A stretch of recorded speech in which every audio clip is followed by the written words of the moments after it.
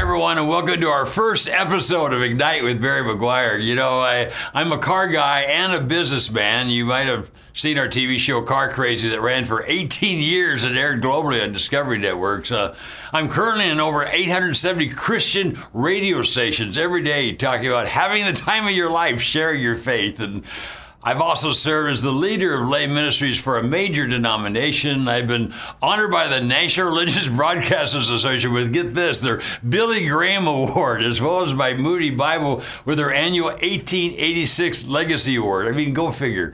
I've had a crazy life, but more importantly, I've been having the time of my life sharing my faith as a businessman every day for over 40 years and enjoying all the blessings that come to those who do that. If you're like most Christians, you have no idea how easy and how much fun it is to share your faith. You never experience the incredible joy that comes from knowing God just spoke through you to move someone closer to Him. I have to tell you, there's no other way to enjoy that kind of intimacy with God. That's why I'm doing these podcasts. The sole purpose of these podcasts is to ignite Christians like you to ignite America with revival, one person at a time, and at the same time, ignite yourself. Most Christians know there's something missing in their lives and have no idea what it is. Here's a clue. It's not about finding your purpose. It's about living for God's purpose, to seek and save the lost, to move everyone every day closer to Jesus. These podcasts would tell you how you can start doing that immediately without any training. It's that easy. And as soon as you start living for God's purpose, you'll start living in God's promise in Romans 8:28 to make everything in your life work for good. I got to tell you, it doesn't get any better than that. Here's our problem. Only 20% of our population were still attending church regularly pre-COVID in 2020. And 30% of those have not listened to one sermon since COVID. An estimated 60,000 churches will close in the next 3 years, and less than 6% of our population still holds a biblical worldview. I mean, according to every statistic available, we're in a post-Christian nation, and that's why we're in this mess. Here's the good news. Over 80% of the unchurched know the world is out of control, would like to believe there's a God who can fix it, are looking for somebody to tell them, and get this, they already have at least one Christian in their life that they can trust. We could ignite American revival in 30 days if we wanted to. The fields are white for harvest. And here's a big help. Everyone knows the closer you are to God as a nation or an individual, people are more peaceful and joyful and loving. And the farther you get away from God, the further away you get from being peaceful, loving, and joyful. That's where America is today. And you can explain that to every non-believer so quickly, every day, without offending anyone. Believe it or not, that's sharing your faith. The root cause of our problems is not a Republican versus Democrat, liberal versus conservative, or a white versus black issue. It's a God issue. In 1960, 70% of our population were regular church attenders.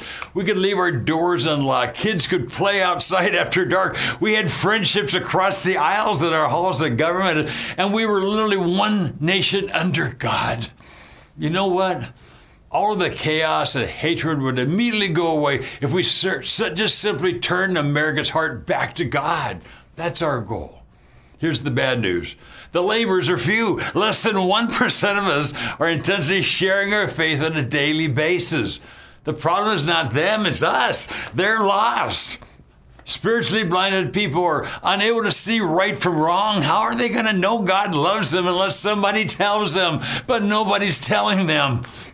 We're the problem, those of us who know God and refuse to share Him. God, help us. We have to change that. And it's so easy. You can start this very moment. No training required. Jesus said they will know your disciple by your love, not by your training or eloquence of speech. Just love on people to love on people without any agenda. When you love on people, I mean generally love on people, they eventually tell you their deepest hurts. And the Holy Spirit will speak through you to meet and heal those hurts. It's amazing how that works. If you haven't experienced that, you haven't experienced God. No preparation is required except to seek God with all your mind, all your strength, all your heart, all your soul. God, I'm yours. And when you do that, you can't keep from sharing Him, because all of us talk about things we love and are passionate about. If you're not sharing your faith, I got to tell you, you need to question how much you really love God. The letter to the church at Ephesus explains that. When you leave your first love and you're no longer doing the first work, I was blind and now I see. The first thing we do to get saved is tell people. He says if you're not doing that, to repent. And he's saying that to Christians, folks.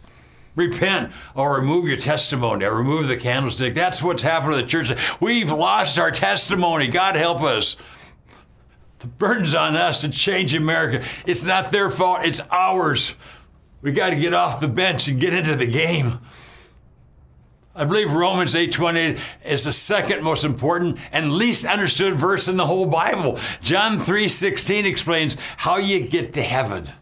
Oh, but Romans 8:28 explains that He'll make everything in your life work for good from now until you get to heaven when you love Him with all your heart and mind and soul and strength. And if you live your life for His purpose, to seek and save the lost, to move everybody every day closer to Jesus, when that's your passion, everything changes.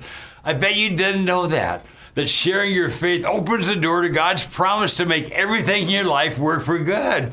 That's the end of worry. When Karen and I were first married, we gave sacrificially and volunteered for everything in church and still had no joy until we met Herb Ellingwood, who was a faith-sharing machine and the happiest man we'd ever met. We were jealous over his joy. We wanted it for ourselves, and we began sharing our faith. A couple months later, we realized that our lives were full of joy. Then we discovered John 15:11 that says, when we bear fruit, when we share our faith and bear more Christians, His joy will remain with us and our joy will remain full. Hallelujah! And for Karen and me, our joy has been full ever since. Who knew? It actually works. For 40 years, it's worked throughout all the trials of our lives. One of the most asked questions Karen and I get is, why are we always so full of joy? This is why, and you can get in on it immediately. We have 40 years of faith sharing experiences that we'll be sharing with you on these podcasts, as well as the experiences of the famous and not so famous who are having the same kind of experiences. Here's a wake-up call. You're already in full-time ministry. If you're a Christian, everything you say and do is already moving everybody watching you closer or further away from God, down to the smallest detail, perhaps most importantly, in the smallest detail. When people see you as a Christian doing things that dishonor God, you're moving them away from God. And that's so easy to do without even knowing it. We'll be giving these kinds of examples as well. On the plus side, Isaiah 43:10 says, thus saith the Lord, I appoint you as my witness so that you will believe. Did you get that? So that you will believe. That's because your faith soars every time you experience God orchestrating your steps and speaking through you to a complete stranger. And once you experience that kind of high, you'll be hooked on having that high for the rest of your life. That's what this is all about. We're gonna give you so many stories. You're gonna enjoy these podcasts. Hey, I'm a layman just like you, okay?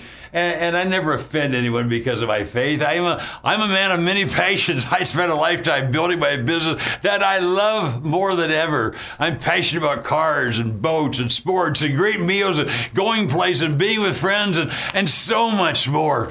But I also know this, all of that pales in comparison with the importance of getting as many people into heaven as possible before it's too late.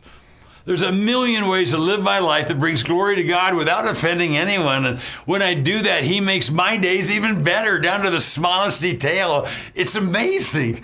I'll leave you with this thought that will be evident throughout all of our podcasts.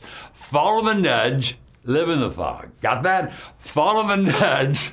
Follow the nudge, live in the fog. All of us know what the nudge is. When the Holy Spirit nudges you to call someone you know who's hurting, or to ask someone you're talking to if you should pray for them, or to take the time that you don't have to encourage someone. We always have excuses for not following God's nudge, but That's all they are, excuses. But when you follow the nudge, you'll live in the fog. You'll live in the favor of God. You'll live in the promise of Romans 8:28 that says, all things work together for good for those who love him and live for his purpose, to seek and save the lost, to move everyone every day closer to Jesus. Remember that phrase, say it over and over, and then do it. There's so many great podcasts. There's so many. I love them. I have all kinds of favorites, but there's none like this one that would lead you into an intimacy with God that cannot be experienced any other way. Your prayer life and Bible study will come alive with purpose. Words will start coming out of your mouth that you know have come directly from God. Your faith will explode and your life will never be the same. I promise you. I don't know about you, but I can't wait for our next episode. See you then.